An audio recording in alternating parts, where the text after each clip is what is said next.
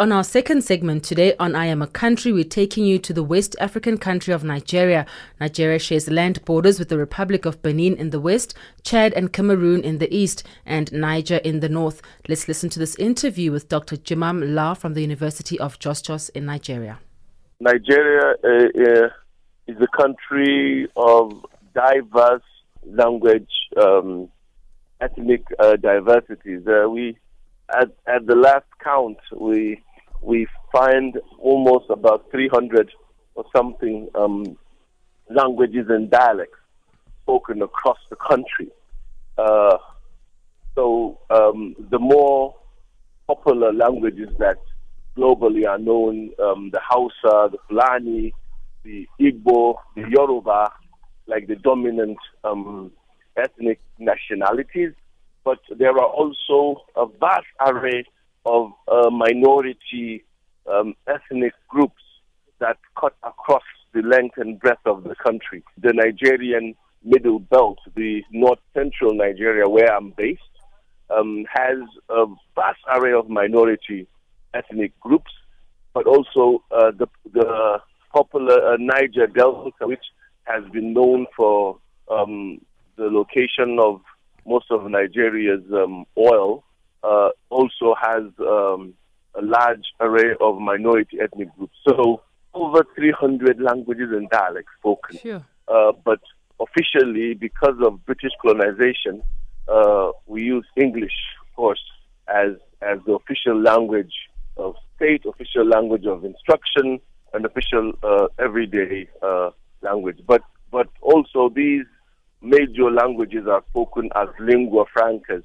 in the major regional zones of the country. Do we know what the population count is at the moment, approximately? The current population of Nigeria, based on United Nations estimate, but also the estimate of the National Bureau of Statistics in Nigeria, we put them together, we put those two estimates together. It gives us a little bit over 200 million, 202 roughly, 202 million, based on those estimates.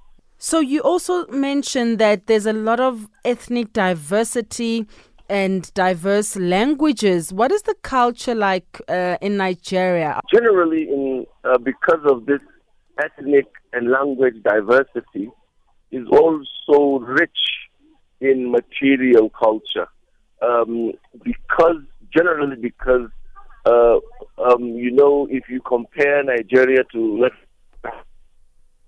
or Southern Africa, the Western influence in terms of impacting on culture is generally limited in comparative terms with Africa.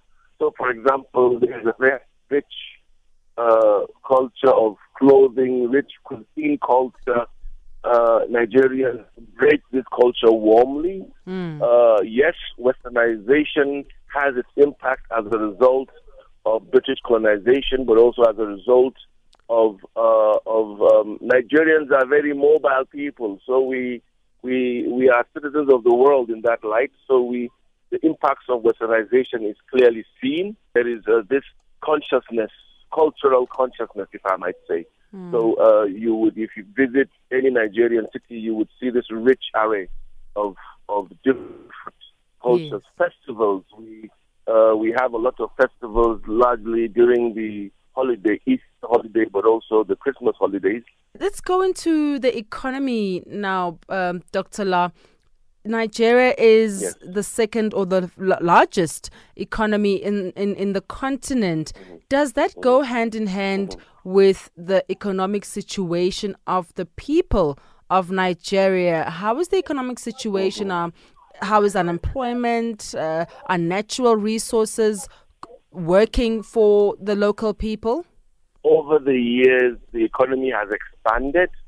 Over the years, the government has strived to diversify.